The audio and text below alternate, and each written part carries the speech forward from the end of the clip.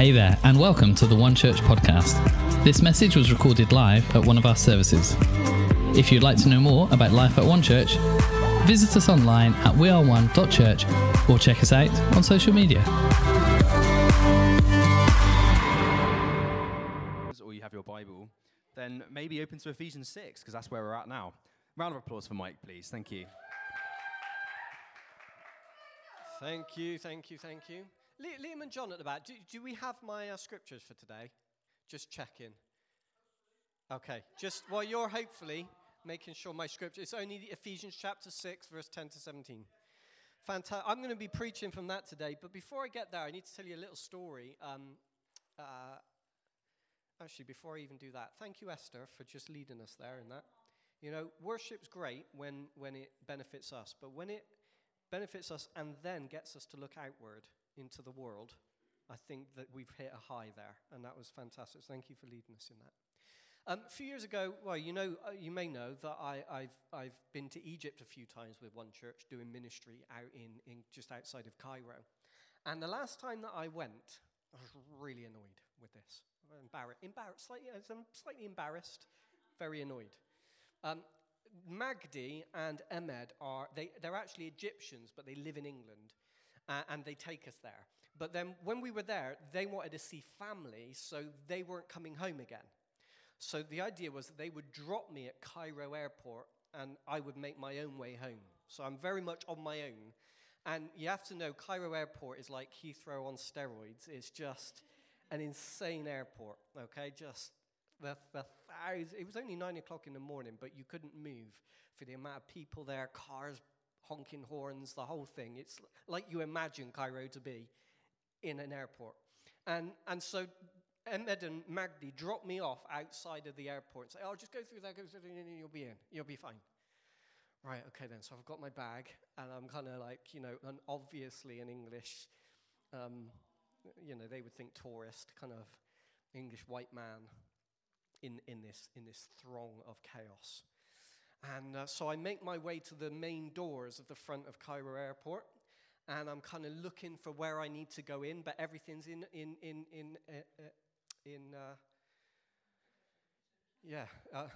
what's the language though? It's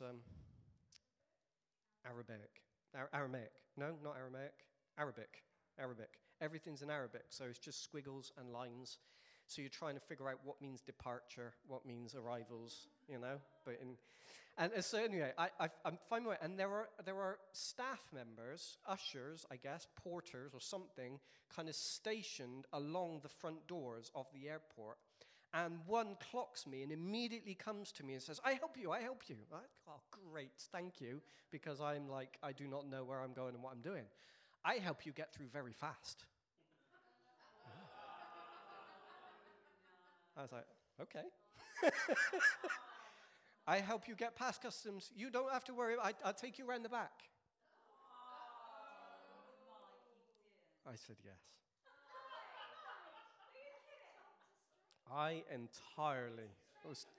This is why it's a little embarrassing. I was entirely taken in by this lovely Egyptian man who was very helpful, so helpful that I was entirely taken in by it. And I was like, okay. So I find myself going through doors that you would not ordinarily go through in this airport. I missed the whole thing where you have to put your bags through. I went right past that. And I find myself behind all of that in the kind of now into the departure lounge now, because this guy kind of helped me. I know. And then it dawned on me when he said, 20? You give me 20? You give me 30? You give me 30? You give me...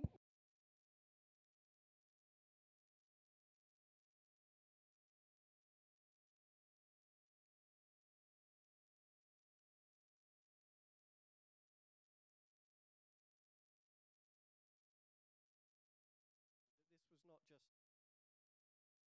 an Englishman on my own, but this was a con. This was a scam. They are scamming people from the front door through to the departure lounge by helping you, by saying if you follow me through that door over there, and I'll get you round it all you have to do is give me 20, give me 30, of their monies, which is very similar to the value of our money. So you're talking 20, 30 quid. And I'm stuck there now, and I have no other option but to hand over my money, because he will not let me go any further at that point. So I give him 20. And I get through, and I am just like, oh, what an idiot. Why did I do that? Why didn't I stand my ground at the beginning and say, no, I don't need any help. I'll make my way through. Thank you very much. I should have stood my ground, but I fell for the scam. I know. I'm being very vulnerable with you this morning. I have been scammed. Has anybody else ever been scammed? Or ever? Okay, there's a few hands. Thank you for not making me feel entirely on my own. If you've ever been conned, if you've ever bought into something, you thought it was going to be brilliant and then it wasn't. I was utterly scammed at that airport and lost about 20 quid. I know. I did not get a receipt that I could claim on one trip. Get that back on expenses, yeah. Scammed at the airport for 20 quid. There you go. I was conned. I had that feeling of being annoyed with myself, being gutted, and at the same time, slightly proud of the fact that I just got through all of that, and they're all still queuing outside. Slightly. I tell you what, though, you wonder how they get bombs on planes. I can tell you how they do it. There we go. Right. Now, well, maybe. It does make you think. It makes you think, man, the security in some other places is not quite like it is in England. Let's say it that way. Okay. One of the, I don't know if you've ever been conned before, but there are so many out, aren't there? There's like Virgin Media texts. I don't know if you've had those. You get a text from Virgin Media claiming to be Virgin Media, but it's not really Virgin Media. I've had loads of those. I've never followed them, thankfully. Emails promising large inheritances, I just need your bank account number, but I've got £1 million to give you, Scams like that. Perhaps you're really good at recognizing cons. Perhaps you're a bit better than I was when I was in Egypt. One of the greatest scammers of all time is a guy by the name of George Parker. I don't know if you've heard of George Parker. He was a New York Irishman, okay, who had the real gift of the gab. And he sold, get this, he sold the Statue of Liberty and the Brooklyn Bridge several times over. Several times he sold both of those. That's a scammer. That is a scammer. He wasn't actually caught, but they found out that he was doing it when one of these people that bought the Brooklyn Bridge off of him, they so believed they now own the Brooklyn Bridge that they turned up and started to erect toll booths on the Brooklyn Bridge, and the police realized what was happening, intervened, and said, what are you doing? They said, we're setting up toll booths. This is our bridge. We're going to charge people to go through this bridge now. And the police realized they'd been scammed and conned into buying the Brooklyn Bridge. But when they arrived at George Parker's office, there was no more office, and he was nowhere to be found. And that's why he's one of the greatest con artists of all time. Another guy called Victor Lusting, managed to sell the Eiffel Tower twice. He managed to sell it twice. I know, it's impressive. It's incredible. Con artists, scam artists, like the ones in Cairo Airport, like these guys, they take advantage of people who are unaware. Yeah, they take advantage of people that are unaware that the scam even exists. And so for George Parker, for example, he would wait on the harbor in New York for people who were emigrating into America, and they were unaware. And then he'd build a relationship with them, and then he would sell the Brooklyn Bridge, you see. So he would catch people on it. They caught me on the entry into Cairo Airport when I was unaware that these guys were scam artists. I thought that they were they were genuine staff members of the airport. They catch you unaware. And what we're going to read today in the Bible is Ephesians 6. And I think Paul is trying to help us, Christians, not be unaware that there's an even greater scam artist out there. There's an even greater con artist out there. And if we're not aware of him, if we're not aware of what's going on, we could be so easily lured into buying what we think is the Eiffel Tower and ends up being nothing. We could end up being conned into investing our time and energy into something that appears to be the right thing and yet isn't.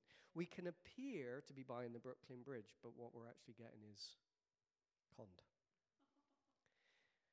That's what we're going to read today. Okay, let's go for it. We're going to walk through it as well, verse by verse today. Ephesians chapter 6, we're going to go from verse 10. Finally, be strong in the Lord and in his mighty power. Put on all the full armor of God so that you can take your stand against the devil's schemes, scams, cons. Okay? For our struggle is not against flesh and blood, but against the rulers, against the authorities, against the powers of this dark world, and against the spiritual forces of evil in the heavenly realms. Therefore, put on the full armor of God so that when the day of evil comes, you may be able to stand your ground. And after you have done everything, to stand. Stand firm then, with the belt of truth buckled around your waist, with the breastplate of righteousness in place, and with your feet fitted with the gospel of peace. With the readiness that comes from the gospel of peace. In addition to all of this, take up the shield of faith with which you can extinguish all the flaming arrows of the evil one. Take the helmet of salvation and the sword of the Spirit, which is the word of God. Okay, I think that's it. Yeah, okay. We're going to work through this one verse at a time today and just dig into what that means and how it can help us, because I don't want to be scammed again. I don't want to be conned again. I don't want to that con took about 15 minutes, but I don't want to get to the end of my life and then look back and realize, oh, I was led down the garden path. I was scammed. Yeah? And that's what Paul wants to help us to get this morning. Okay, it says firstly, be strong. Say strong. Say it stronger than that. Say strong. Strong. Come on, be strong. Be strong. Be strong in the Lord and in his mighty power. That's the power we've just been singing about in that wonderful song. If there is something that we're going to need to be strong in this world, it's being with the Lord, being with Jesus. That's where we need to be strong. If we're going to be strong anywhere, be strong in Jesus. If we allow ourselves to be weak in Jesus, then we're probably going to be weak everywhere, or at least vulnerable. You see, we desperately need his help. We need him every day. Our own strength will not be enough. Our own wisdom will not be enough. Our own efforts will not be enough. I need Jesus every day. I need him every hour. I need to be strong in my devotion to Jesus so that I'll not get scammed. I just imagine for a moment that that Magdi or Ahmed, one of my Egyptian friends that was with, imagine they'd not dropped me off at the airport and that they'd actually come with me on the journey for a moment. Imagine Magdi had come with me on the journey. I need to explain to you, Magdi's a very large, intimidating presence of an Egyptian man. He's a gentle man, but he's very, very big. If I had walked into Cairo airport with Magdi, I would not have been scammed. Magdi would have known exactly where to go and what to do and who to watch out for and who to ignore. And he would have guided me through that process. I would not have had an issue if Magdi had been at my side. But Magdi was not at my side. I was little Michael Williams on his own in the middle of Cairo. Michael Williams. I needed a Magdi. Yeah? I think, listen, this is an analogy for us in life, is if we think we can do this without Jesus, it's okay to just have a belief in him, and that's where it ends. If we're not in a devotional walk with the Lord, if we're not strong in there, if we're not strong in his presence, if we're not strong in his word, if we're not strong in our commitment to make sure we walk it with him, hand in hand, day by day, we may arrive at places where he's not walking it with us, and makes us just way more vulnerable to being scammed.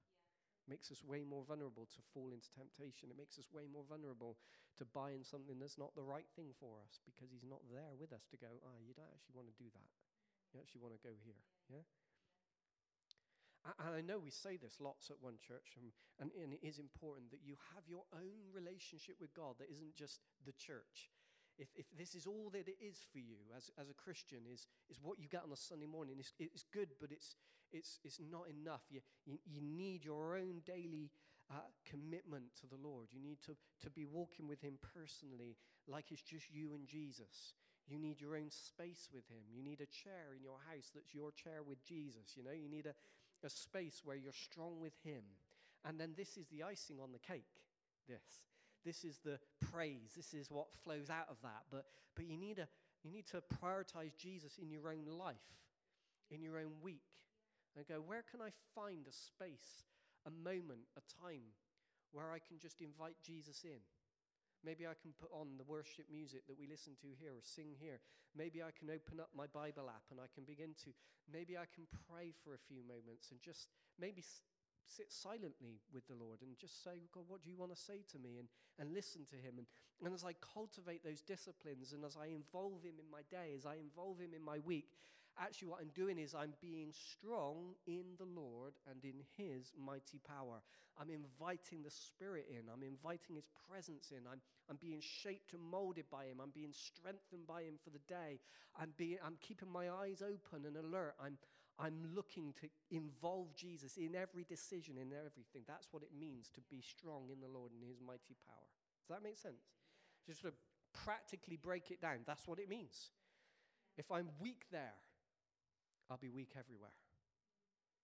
If I'm weak there, I'll be weak everywhere. I'll be vulnerable. So I want to be strong in the Lord and in his mighty power. I want to be strong there. I want to be really strong in that.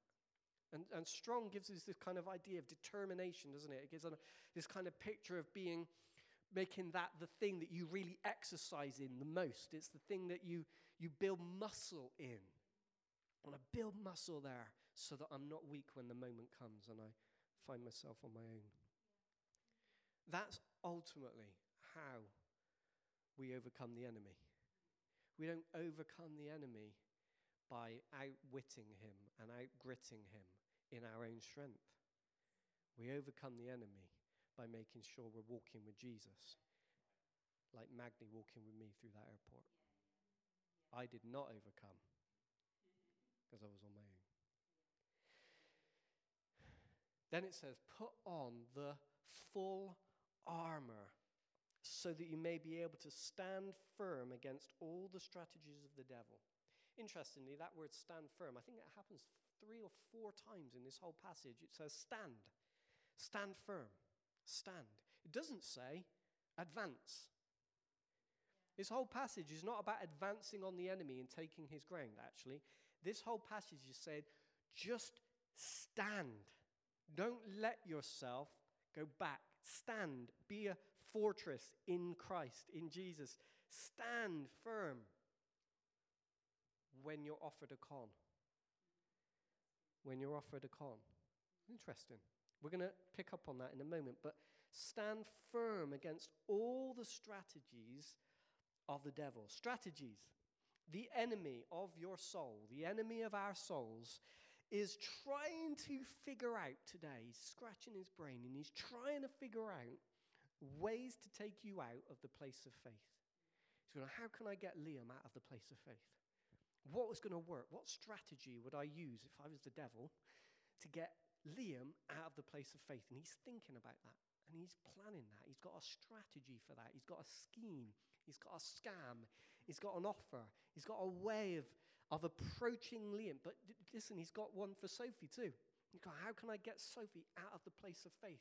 How can I get Ali out of the place of faith? How can I get Tara out of the place of faith? I've got a scheme and I'm going to outwork that scheme and they're not even going to know it because they can't see it. But I'm going to scheme. And listen, whether it takes a minute or 20 years, doesn't matter to the devil. It doesn't matter. If I'm going to work a scheme on you. I've got a plan that's going to work on your weakness. I've got a plan that's going to work on your insecurity. I've got a plan that's going to work on your areas of temptation where you're weak. I've got a plan that's going to work around your fears and your worries. I've got a scheme, and I know if I use that scheme, listen, this is the enemy. And Paul is saying to us, you better be aware. you better be aware that there's a scheme, a scammer, who doesn't want you in the place of faith, doesn't want you to be hearing from God, doesn't want you to be walking in trust and in faith, doesn't want you to be doing fun days that are actually more than fun days. They're actually taking the enemy's ground. He doesn't want you to take his ground. Doesn't want you to succeed. Doesn't want you to win in that. Doesn't want you to be a fruitful Christian. Doesn't want you to tell others about him, about Jesus. He wants to get you out of the place of faith. He wants to nullify the effect of your life. He wants to nullify the influence in your life. He wants to make your life count for little. That's what he wants to do. And that's what Paul's telling us. He's saying he's got a scheme. And if you're going to survive this, if you're going to stand firm and not allow that scheme to work in your life, you're going to need to put some armor on. You need to put some armor on. You need to dress for this. You're going to need to dress for this. Okay? Just imagine for a moment that we're out on a battlefield in, I don't know, World War I, for example. And there's bullets flying everywhere. And you run out there in shorts and a t-shirt. I mean, you're not going to last long. Imagine you're in the Roman Empire, which is where Paul is writing from. And during the writing of the book of Ephesians, most scholars think that he was at this point permanently with Roman soldiers, either in prison or on a journey from prison to prison or place to place. And he would have, at many times in this period, been actually shackled to a Roman soldier. Okay? So when Paul's writing this, it's probably because he sat there one day and he's looking at the Roman soldier next to him and his armor, and he's thinking, do you know what? There's a preach in that. That's what's going on here. There's a preach in that. I need some of that armor. And he's making him picture it, can't you? You can picture his imagination going. He's going, you know what? If I go out on the battlefield of ministry, if I go out for Jesus into this world, I'm going to need some armor. So that's what's going on here. I'm not going to go out with shorts and a t-shirt. I need to be prepared, alert, and aware of what is going on. I'm going to need some armor. Okay. Then it says, for we are not, next slide, please. Oh, no, there it was. For we are not fighting against flesh and blood, but, and we'll pause there, we're not fighting against flesh and blood enemies. That means this. Our fight as Christians is not with people. That's not our fight. Sometimes it might feel like it is. Because the enemy uses people. Many of our obstructions in life, our opposition in life, our enemies in life, our difficulties in life are as a result of our interactions with flesh and blood, people. And if we believe that that's all that is, what can happen is we can get anti-people, angry at people, bitter towards people, resentful towards people, mistrusting towards people. And suddenly we can actually think the battle is me against everybody else and me against the world. And but listen, if we understand that actually people aren't the problem, but there's a spirit going on in the world that's influencing people, then I don't get so upset with the person because I know what's behind it. That's what I'm upset with. That's what I'm angry at. That's what I don't like. That's what I resent. I resent the devil. I resent the one who sowed the seeds that caused that person to behave in that way to me, but I can forgive the person. Does that make sense? So it's really important. Paul's saying, look, your battle isn't with people. Your battle is with something bigger than that, something beyond that, something deeper than that, something above that, something that's going on that's in the unseen realm. And we need to be really aware of this unseen realm. And then he explains it. He says to us, but it's against evil rulers and authorities in the unseen world. There you go. I mean, it would take me all day long to explain the unseen world, but you need to know that what you can see in the world is not all there is, but there's a spiritual existence, an existence that goes beyond sight. God is spirit. That means you can't see God, Okay, the Bible says in Colossians, no one has seen God and no one ever will. The only way we get to see God is in Jesus Christ, who took on form, who took on body. Okay, you can see Jesus, and in Jesus you see God, but you can't see God because God exists as a spirit. It's an altogether superior kind of existence, not limited to the bodies that we have. That's how God exists, and he's unseen. And so there's a whole realm of creation and there's a whole realm of existence that is spiritual too and unseen, but nevertheless no less real. Is that you following? There's an unseen world. And Paul is saying we're at war with, we're at battle with some stuff that's going on in the spiritual world that only becomes visible when it takes a body. When it takes on a person, when you begin to see it outworking in the morality of the world, or in the things people say, or in the politics of the world, or the power trips of the world, then you begin to see it. But there's something behind all of that lives in the spiritual world, and that's what we're at war with. It says we're evil rulers and authorities in the unseen world against mighty powers in this dark world. So that's talking about here now, saying there are dark powers at work within the world we live in. And then it says evil spirits in the heavenly places. Put all that together and we are fighting against an evil or an evilly motivated, spiritually existing force. There you go. There's a mouthful. Just think about that for a moment. An evilly motivated. Evilly motivated. Matt, there's just somebody approaching at the door. An evilly motivated, but spiritually existing force at work in the world. And it influences the people of this world, and the world does not always recognize it. So there are some things that happen in the world that the world is doing, that the world thinks is fine, and doesn't realize is being motivated by something else, something darker. Okay. Just for a moment, let's pause on that thought of evil. What is evil? The dictionary definition of evil is to be profoundly immoral or wicked. Profoundly immoral or wicked. I want you to imagine for a moment this.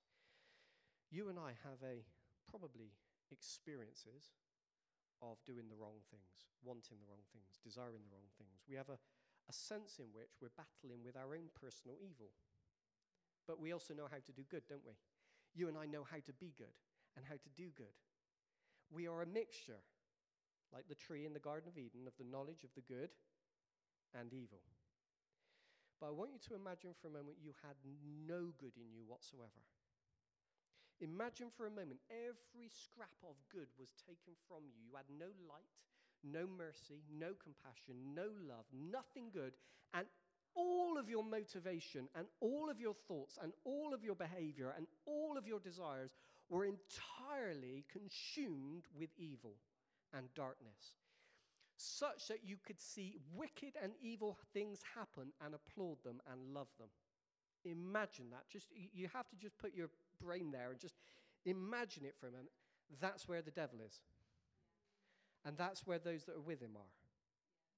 There is no good, no light, no love. It's the absence of all moral goodness, the absence of any ethical, the absence. So listen, that's the force that's at work trying to deceive the world.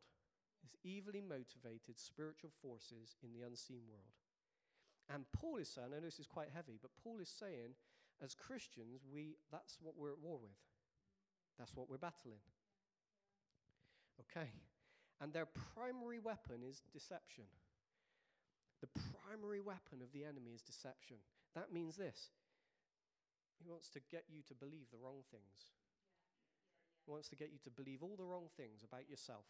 He wants to get you to believe all the wrong things about the world, to get you to believe the wrong things about everything, to see everything through a deceived eye. That's his primary weapon. If he can get you to see everything the wrong way, he's won.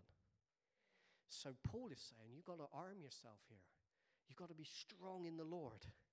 And you've got to put some armor on, because there's a scam artist who's trying to deceive you and get you to see. You will think you're buying the Eiffel Tower. Okay? And if you watch our culture, and if you watch what is being sold to our kids, if you watch the way the world is, the promise is happiness, life. If you just do X, Y, and Z, you will be fulfilled. And you will be, and listen, it's the Eiffel Tower. But it's not. Because it doesn't work. And so this is what we're up against, okay? So, dress ready for battle. I'm going to really zip through these now. Put on every piece of God's armor so that you'll be able to resist the enemy in the time of evil. By the way, the word resist there. What's the opposite of resisting? Conforming. You either resist, I recognize that's not from God. That's not of the kingdom of God. That's not Jesus. That's not light. That's not good. It looks like it might be, but I'm going to resist it rather than conform to it. And the temptation for Christians is to hear what the world says and conform. But there are some things we conform to that actually we probably need to resist. Actually, I'm not going to conform to that. I'm going to resist that. And that's what Paul is saying just there. Okay. So stand your ground, putting on the belt of truth. The belt of truth. So he's looking at this Roman soldier next to him, and he's looking at his armor, and he's beginning to pick out pieces and go, oh, I wonder what that one could represent. I wonder what that one could represent. And he picks on the belt. Now, Roman belts aren't like our belts. Actually, Roman belts, what's really interesting when you look into this, Roman belts were like customizable, a bit like it was the one piece of armor that the Roman soldiers could do what they wanted with, and they could customize it and upgrade it.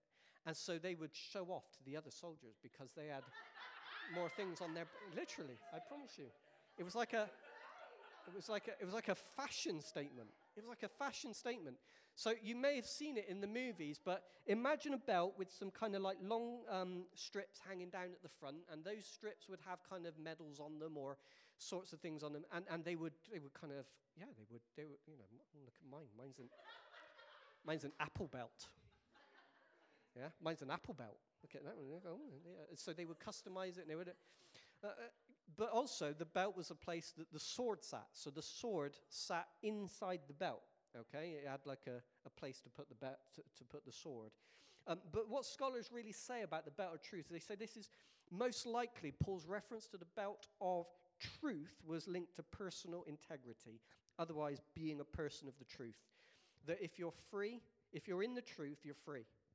But if you're harboring deceit, untrustworthiness, lies, etc., that hampers you, but your integrity will protect you on the day of evil. So scholars are saying, stay in the light, stay in the truth, wear the belt of truth, stay in integrity, and that will protect you on the day of evil. Whereas if you aren't in the truth, then you are hampered at every turn, really. So wear the belt of truth, be a person of integrity. And that is part of your armor as a Christian. Your integrity goes before you. Do you know that? In the world, when people know you to be an integrous person, it goes before you, and it actually protects you, and it actually gives you favor, and it actually helps you in the world. So Paul is saying, that's a really important part of the armor that you're going to need to walk about. So be strong in the Lord and be strong in integrity. The next piece of armor is the body armor of God's righteousness. This is the big thing that protects your body, okay? And you may again have seen in the Roman army, they wore quite lavish, big breastplates, really. And those breastplates, what do they protect? They protect the heart. They protect the vital organs of your body, don't they? They protect the vital organs of your body. And Paul is looking at that. I'm sure he's looking at the soldier next to him and saying, what protects the heart for the Christian? What would I need to wear? Well, I need to protect my heart with righteousness. I need to protect my heart with righteousness. I'm not going to let unrighteousness steal my affections away from Christ. I'm not going to let my heart become desensitized to sin by the world. I'm going to keep a righteousness about my life, a purity about my life. I'm going to keep a righteousness about my motivations, a righteousness about my desires. I'm going to keep a righteousness. And that righteousness is going to protect me when the day comes. It's going to protect me. A righteous heart, listen to this. A righteous heart knows how to spot a fake a mile away. The reason they can spot fake notes in banks is because they deal with them all the time, don't they? So they're aware. And they've got their kind of, they're sensitive to it. And a righteous heart is sensitive. And when an offer comes along, when a temptation comes along, when a scam comes along, a righteous heart can easily determine what's real and what's fake. But a desensitized heart can't. Okay, just like you and I can't tell sometimes whether something is real or fake. So Paul is saying, belt of truth, armor of God's righteousness. For shoes, put on the peace that comes from the good news so that you'll be fully prepared. This could mean one of two things. It could mean a readiness to share the good news with others, but I think it probably means, really, it's talking about having a sure footing in your own security in the gospel. It means knowing and knowing it and knowing it and knowing it, that I am forgiven and justified and secure, so that when the enemy comes along and says, no, you're not, and you're not good enough, and you're guilty, and you're this, and you're that, you have such a security in the gospel. You know, no, I am justified. I am forgiven. I am at peace with God. I am clean. I am staying my ground. You're not going to knock me over on this one, enemy. You're not going to knock me over on this one. It's about being sure-footed. You are at peace and not thrust into doubt and insecurity every time the enemy whispers in your ear a particular defeat or a particular weakness or particular failure. I'm going to put my shoes of the gospel of peace on and tell you I'm at peace with God. I'm justified. I'm right with God. I'm forgiven. Does that make sense? It's a good piece of armor. Then he says this, in addition to all these, hold up the shield of faith to stop the fiery arrows of the enemy. Arrows do two things. Arrows would penetrate, but arrows also would set things alight. So they would light fire to the arrows and shoot them. And so the shield would be coated with a layer of leather, and the leather would have this effect of putting the flame out when it hit. It was a really cool invention, isn't it? And so Paul is saying you need a shield like that, a shield that can put the fires out before they've started. Yeah, and can stop penetrating the heart. So you talk about this ability of the shield can both deflect and extinguish the flame. That's what faith does. Faith deflects the arrow. It deflects it. It deflects it. It deflects it. So when the word comes to you from the enemy, the scam comes to you, the lie comes to you, you don't then grapple with that lie and think, oh no, is it true? Is it true? Is it true? You deflect it. You deflect it. You deflect it by faith. You don't absorb it. You don't meditate on it. You don't let it penetrate. You don't let it set up fire to your mind and your soul and your heart. You deflect and deflect it by faith. I'm not even accepting that. I resist that. I'm holding up faith here because I know what God says about me. And so you deflect and you deflect with the shield of faith.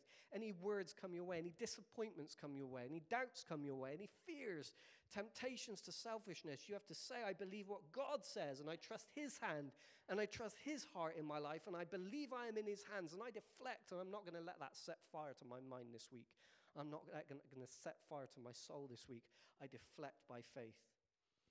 Finally, it says, put on salvation as your helmet. Protect your mind with the hope of your salvation. Protect your mind. That's what the helmet does. It protects your brain. Okay? And there's a sense in which you need to protect your mind. And the way we protect our mind is with the hope of our salvation. What does that mean?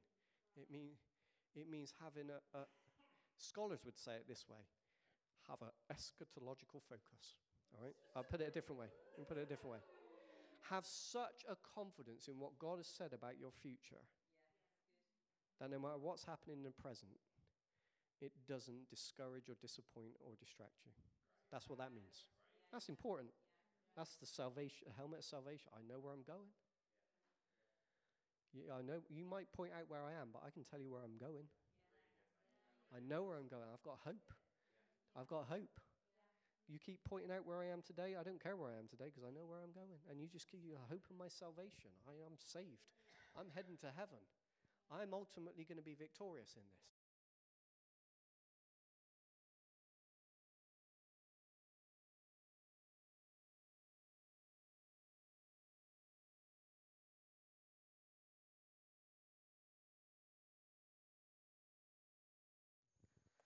Protect your mind. And lastly, it says, take the sword of the Spirit, which is the word of God. This is the only offensive weapon in this kit. So Paul sat there with his Roman soldier next to him. He's looking at him. He's gone through his armor, and then he sees the sword. He goes, oh, what's that? The sword is the word of God. The sword is the ability to declare God's word, which ultimately shuts the mouth of the enemy. and brings his strategies to failure. Remember when Jesus was in the desert being tempted and the enemy had a scheme against Jesus? And he said that he gave him those temptations, didn't he? And Jesus kept responding with the word of God. It exposed his scheme, it exposed the lie, and it brought the truth out, and the enemy's scheme came to nothing. Use the word of God. It's really helpful to memorize it. It's helpful to carry it around with you. It's helpful to read it regularly so that it gets into your spirit, so that when the moment comes, you've got the word of God with you. Okay, I've just walked us through Ephesians chapter 6. Be strong in the Lord and in his mighty power. What have we got to do? Be strong. Be strong there. Be strong there. Why? Because if we're not strong there, we're weak, we're vulnerable to the schemes of the enemy. The enemy has some schemes, and they're evilly motivated schemes to try and deceive us and to nullify our faith and to take us out of the place of faith. But if we can set up every day, rather than going out into the battlefield with shorts and a t-shirt, if we can put some armor on, if we can begin like Paul did to think, do you know what, I'm gonna guard my heart with righteousness. I'm gonna guard my mind with the truth. I'm gonna put on the belt of truth with my integrity. I'm gonna walk out into the battlefield. I'm gonna be aware of where the traps are. You've got a chance of being able to stand firm and to overcome. Cool with that? Come on, let's pray. Thank you, Jesus. Thank you for your word. Thank you for this chapter. Thank you for Paul's imagination. That, Lord, as he sat with a soldier somewhere in Europe 2,000 years ago, he came up with some pictures that would help us today. Lord, we desperately don't want to leave the place of faith. We want to advance. We want to be fruitful. We want to be healthy. We want to overcome. We want to buy into what you have for us. But Lord, we know that there are lies around us. There are schemes around us. And we just want to be really aware and alert, Lord. We want to wear your armor daily and be strong in you. And I pray that as a church, Father, this morning we would renew our commitment to stand firm in our relationship with you.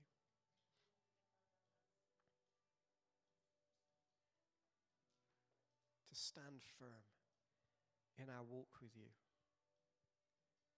I just want to say to you this morning, that's if the enemy can get you there, if he can take you out of that place, he's taking you. And this morning I want to encourage you, challenge you.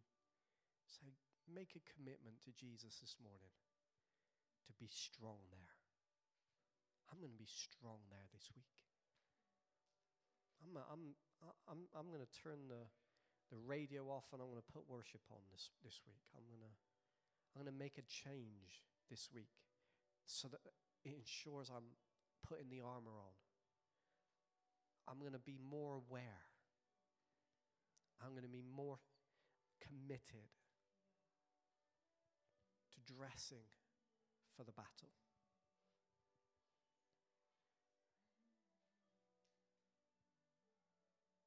Holy Spirit, help us, I pray. Help us to walk with you at our side. To walk with you at our side. I want to pray for anybody this morning, God, that maybe feels a little beaten up by the enemy. Maybe they're feeling a little guilty. Maybe they're feeling like, oh, I'm not a good enough this and a good enough that. That this morning they would take their stand again and say, I'm not having any of that. I'm not believing that con anymore. I'm not believing that scam because it's not true. I'm loved, forgiven, secure, purposed. I'm a child of God. I'm ready to go. I'm going to take the enemy's camp. I'm going to use the name of Jesus. And I'm going to move forward from this day forward. Amen. Come on, let's worship together.